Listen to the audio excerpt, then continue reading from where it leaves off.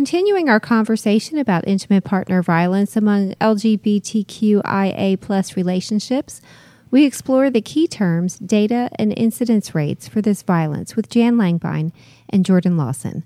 I'm Maria McMullen. And I'm Ron Corning. And this is Genesis, the podcast.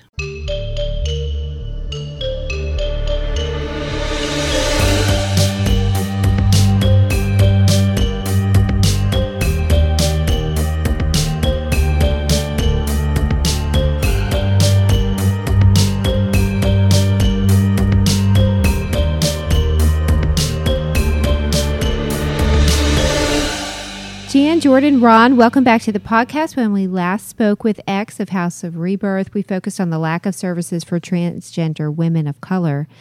And to expand on that, let's get a picture of just how prevalent that is using some key terms and statistics. So, Ron, I know you have questions. I do. I have several questions, and I think it's important, Jan, for people who are listening to sort of first grasp the nature of or the prevalence of violence in the LGBTQ community. What does it look like statistically when you compare it relative to domestic violence in heterosexual relationships? Right. Well, let me start by saying we know that intimate partner violence is one of the most underreported crimes. Sexual assault and intimate partner violence are incredibly underreported. But the numbers that we are able to kind of glean out of this is 1 out of every 3 heterosexual women will know physical violence from a partner. And the incidence, however, we also know is much higher in marginalized communities. And we are talking today about the LGBTQIA plus community.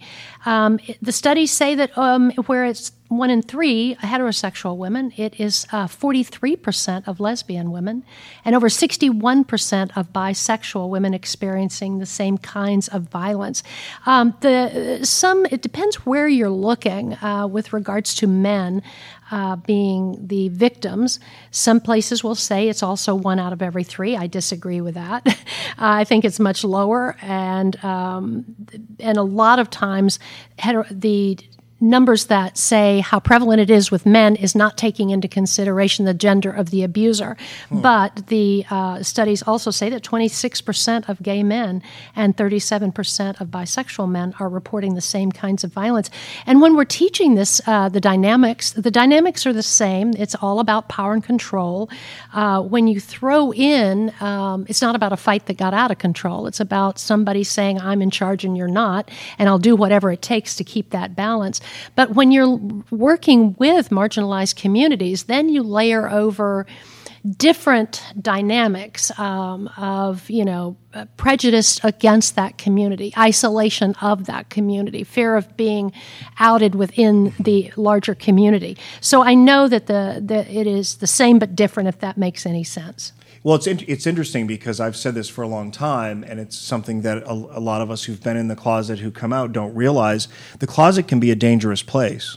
The idea that it's a safe place where you shelter and you hide out until you come to terms with who you are, what you're doing is you're cutting yourself off from your family, from your friends, you're living in the shadows. Yeah. And so you're not reporting that somebody was violent against you for fear that will lead to you being outed. Also, Jordan, who's joining us again here, Jordan, I think this is important to talk about as well, and that is response from police departments. If a police officer answers a same-sex couple domestic violence call and they believe 2 guys will work it out or 2 women can't hurt each other, to what end does that help? We definitely think that more education in all professions, but specifically in the law enforcement community and courts, would be really important to the dynamics between same-gendered partner to intimate partner violence, or, of course, intimate partner violence within the trans community. For example, we do a lot of training on what we call dominant aggressor. So being able to teach the dynamic of how do you notice who is a dominant aggressor or an initiating aggressor, the person who's trying to assert control, versus somebody who may be reacting to the aggression. And oftentimes law enforcement can get it wrong. They can see somebody who seems to be hysterical or upset or very angry or kind of erratic in how they're trying to tell what happened, right? And so they assume that this emotional person must be the aggressor, when in reality, that's the person who's afraid. That's the person who is being abused. For a long time, Jan, in the space in which you work, and most of your time has been devoted, you've probably seen that as it relates to a heterosexual couple, where if a man in the relationship is being abused, it also goes underreported, or the perception is she's so small, she obviously can't hurt him. No, He's you're a big guy. You're exactly right. I think there are a lot of preconceived ideas when law enforcement goes into a situation that, let's say with two women, and they would assume the stronger or the more masculine appearing would have been the predominant aggressor, in which case that may not be the correct answer to this. Mm-hmm. But you're right. I think they're trying to do the best they can with what they have, but it is really difficult. It is really dangerous going into these situations.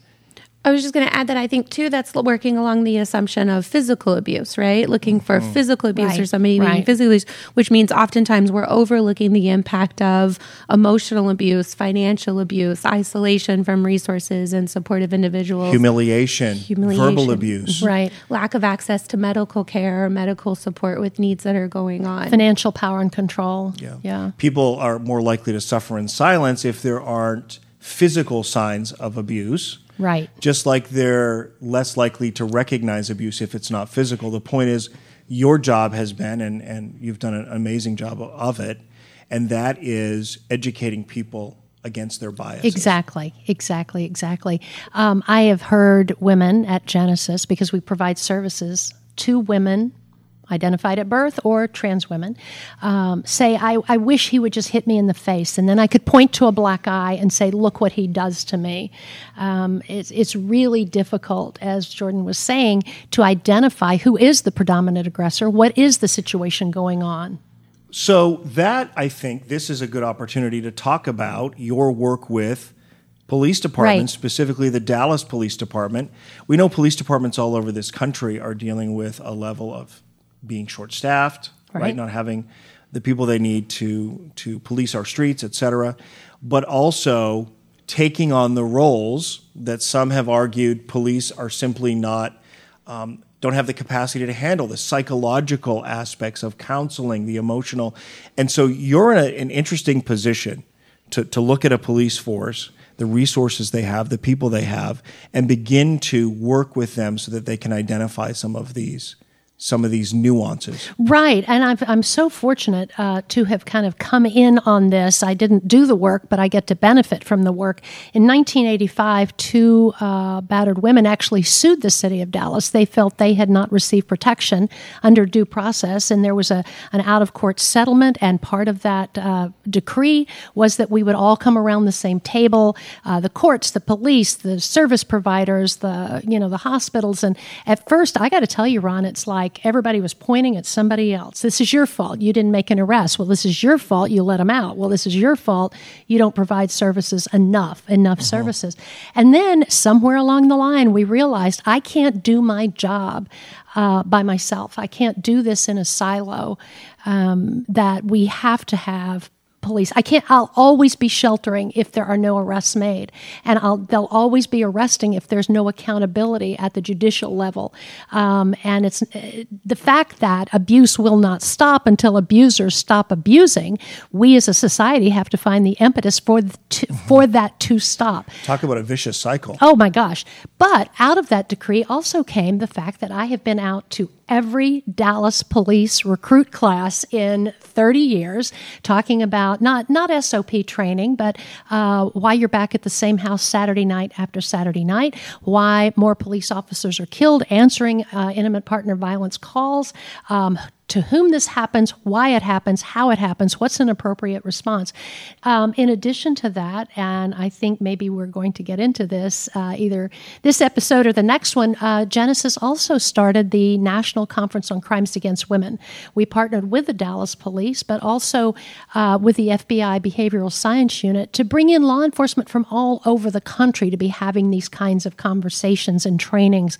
We're actually starting in the next few days, actually, at the Conference on Crimes Against Women, and we will have participants from all over the country. Where's the evidence that it's working? Are there key moments, Jordan, where you can point to a situation, a case study where an officer handled something in a certain way and present that even to another department in another part of the country and say, this is how this went down, this is how this was carried through, this was the end result? We frequently hear stories that come directly from our conference of where a group of officers or an officer learned a specific technique or a specific way of interviewing somebody, maybe trauma-informed interviewing, so that while interacting with the victim, they're able to be more on that person's level and meet that person where they are, and therefore gain more information. And that led to a successful arrest or a successful conviction.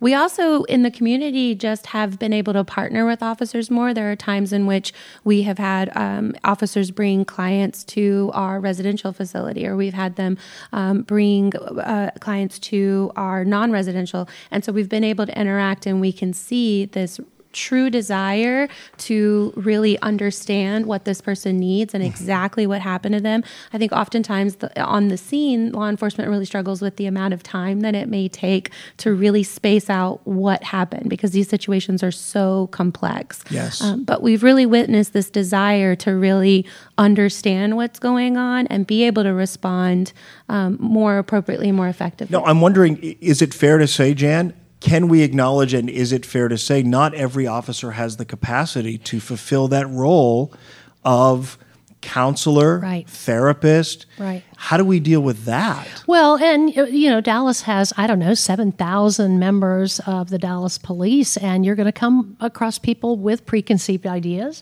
that men shouldn't be in relationships with each other. And so what is that response going to be when they come to your house? It's a hard thing to do, Ron. We're strange bedfellows. Social workers and police officers, we don't even speak the same language. But the more we try and the more conversations we have, the better it is. One of the things I found early on, and this may be just a Southern Texas thing, but I would recommend it to all service providers, bring the barbecue. About once a year, we go down to the Dallas Police Department, to the Domestic Violence Unit, and we fix them lunch.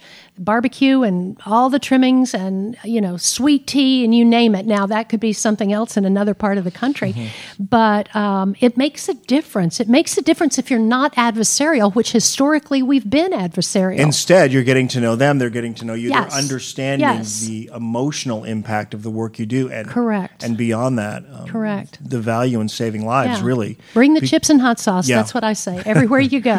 What about, Jordan, also the probability of an officer who, in their own way, is abusive at home? They don't recognize that behavior in themselves. In fact, like most people who act out violently, they're justifying it in some way. Mm. Then they're called to a scene where they see reflected back to them themselves in somebody who's being accused of abuse. Mm-hmm. Yeah, absolutely, Ron. We know that domestic violence at its root is somebody who believes that they are entitled to control somebody else, that they are entitled to get what they want, and even to have their needs met ahead of somebody else's. And so I have to make you do it for me in order to get what I want. And unfortunately, there are certain professions or roles that kind of play into that belief system of entitlement or allow space for that. And so unfortunately, we are aware, of course, that abusers can be present in all professions, specifically in law enforcement. We've offered several effective classes within our Conference on Crimes Against Women and our ongoing trainings. We do roll call videos, where these short clip videos that we show across the nation at different police departments for trainings that do discuss kind of the dynamics of the officer as an abuser officer and kind of point out case studies where this has been true, where an officer was convicted of domestic violence or sexual assault, and trying to just kind of gain that awareness. Mm-hmm. And we have allies in this work as well. Mark Wynn, who was a retired Nashville police officer, grew up in domestic violence. We are going to launch at the Conference on Crimes Against Women this week a video that was produced. This is the house where I learned not to sleep, and that happened actually in Lancaster, Texas. And he left, never came back, but to hear this from another police officer. Everybody who sees me knows I'm going to come in ready to set my hair on fire, and they're like, well, here she comes again, right? Mm-hmm. What's her deal? But when a man stands up, and Makes says, this is wrong, absolutely. Mm-hmm. I hate having to say that, being the feminist I am, but it really is the truth. And officers like that, Justin Boardman out of Nevada, this conference has done that for us. And to your point earlier, they become the voices that are out there. So how do we build those alliances with the LGBTQIA plus community, right? But no, I'm really wondering, how do we begin to build those alliances to bring these numbers down? Because I look at these numbers on their face, and they're higher incidence of violence in the LGBTQIA plus community than in the heterosexual community. And that comes with the asterisk, and it's underreported. Right. So the numbers are much higher than this already high number. Right. It's going to take more than a shelter. I mean, I know when we were talking to X, why aren't there more shelters? Why aren't there beds? Why aren't we telling people there are beds? That's a short-term fix. Yeah, That's finding a place to Band-Aid. sleep and stay. Yes. For how long, right? Where do you go to when that's done? And then where do you go when that's done? And so we're going to have to come together as a society and say we have zero tolerance for it. We have zero tolerance for intimate partner abuse, regardless. Well, and again, a bigger issue here is, and it's getting better in the gay community over my lifetime, simply because, I mean, it sounds simple, but shows like Will and Grace, same-sex marriage being legalized. I mean, all of those things have been on a continuum of progress to allow people to sort of stand where they are and be who they are and speak out if there's a crisis. If you're marginalized, you probably don't have the family support you need to leave the shelter and find another place to live. That's right. Right? Or if you're experiencing in the workplace acts of discrimination, it just, again, piles onto itself, does it not, Jordan? I think so, and I think that's why it's on us to be more vocal and more loud about this being a safe place for those people to come, and exactly what our services are, and exactly how our services could support somebody in that way or in these different situations, right? Because if you are in that community, or if you are marginalized, if you are scared, right, it's on us to be more vocal and forward, and we're here for you. X mentioned it, Jordan, intersectionality. Mm-hmm. That's what we're talking about, right? Intersectionality is a term coined by Dr. Kimberly Crenshaw over 30 years ago to describe the experiences of bias and oppression of Black women. Professor Crenshaw further defines intersectionality as a lens, a prism, for seeing the way in which various forms of inequality often operate together and exacerbate each other. When we consider the experiences of violence against a transgender Black woman, for instance, she might experience abuse and discrimination due to her gender identity, transgender lifestyle, race, and other factors. Her experience has many layers and necessitates a response that reflects each and all of them. From an intersectionality perspective, providers need to understand all the factors at play for this individual in order to meet her unique needs. When we talk about intersectionality, aren't we talking about all of the encumbrances upon a person? Barriers. The barriers, the encumbrances, the hurdles. It's like... Or additional forms of abuse, additional forms of trauma. Which completely further marginalize someone and leave them at a loss for finding help. So intersectionality is something that you deal with, Jan, on a regular basis, and that's when a trans woman, then perhaps a trans woman of color... Again, it's a number of hurdles, barriers in which a person faces, which further marginalizes them. How do you bring them out of that? Well, it's very hard, to be real honest, especially in a short time that we get to intersect with them. But it's true of all clients that have come to Genesis. She's battered and she's marginalized. She's battered, she's marginalized, and has no money. Battered, marginalized, has no money and no job experience. It just goes, and her faith community says X, Y, and Z, and her family said whatever. What our first thing that we would do at Genesis is, are you safe? Are you safe right this minute? How can we continue that safety? If you have children with you, what has been their experience, and how can we not only reduce the PTSD symptoms that the trauma has caused, but also how do we help you come together with your child, your children, for to increase reattachment. There's so many, just dynamics of domestic violence that those who have these other roadblocks just heaped upon them.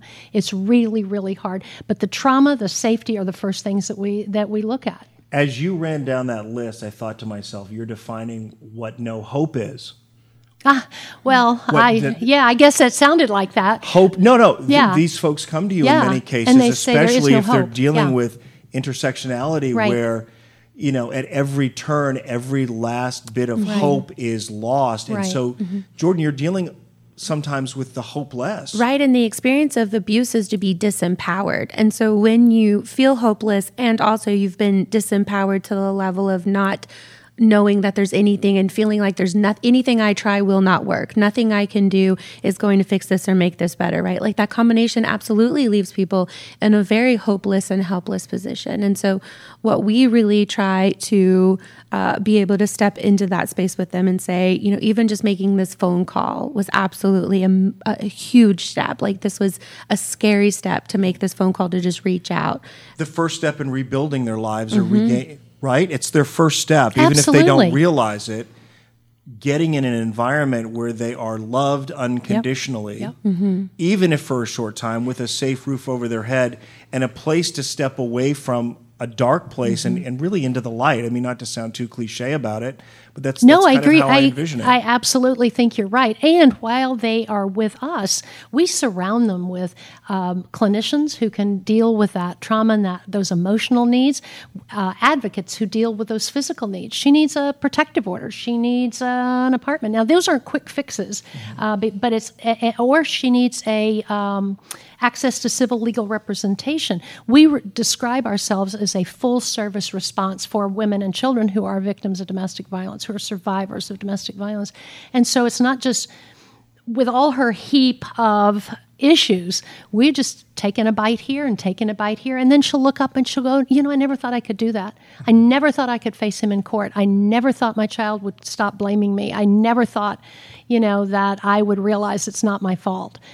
So those little victories turn into hope. Little victories, and sometimes in the time in which someone is at your shelter, you only have a short amount of time to accomplish a small victory. That's correct. But every little bit helps. Yeah. I think a lot of times when you're talking about, again, if we're speaking about the LGBTQIA plus community and marginalized communities, is even just giving space for them to be heard and be believed. And that being able to be heard, being able to tell their experience and somebody say, I believe that happened to you. I'm so sorry that happened to you. Let's talk about how we can support you in this. Let's talk about how we can continue to help you increase your safety. What are other needs that you're having, food-wise, housing-wise, basic needs-wise, and being able to meet there. I think in a lot of ways that is also give the victory, the giving the hope and giving the space to be known. Yeah, or affirming for someone who's been in denial for a very long time, which again is part of the dynamic of abuse, is leave them wondering, is this really abuse? Or do they just show love differently? Did I do something to deserve it? And the list goes on to affirm for them that they're not losing their mind. They are victims is really important. Jordan, Jan, thank you. I hope this conversation really enlightens people on how to recognize abuse in their midst among those that they love who are in same-sex relationships or are transgender, and I hope it also inspires people to step forward and help a cause that certainly could use a lot of support. Appreciate it. Thank you. Thank you so much for having us today. We really appreciate the opportunity to have this conversation. Genesis offers a continuum of care that includes clinical counseling, legal services, advocacy, and other services that heal trauma. Other services like safety planning and offering resources to the LGBTQIA+ community are also critical parts of the Genesis continuum of care. If you or someone you know is in an abusive relationship, you can get help or give help at genesisshelter.org or by calling or texting our 24/7 crisis hotline team at 214-946-HELP, 214-946-4357. Data and statistics referred to in this series come from the National Coalition Against Domestic Violence and the National Domestic Violence Hotline. Genesis Women's Shelter and Support is grateful to our partners for the podcast series on intimate partner violence in LGBTQIA+ relationships, including media host Ron Corning, On Air Media, the Conference on Crimes Against Women, House of Rebirth, and the countless number of courageous survivors of intimate partner violence who contribute to the education, safety, and healing of all people by sharing their stories and experiences. Thank you for being you.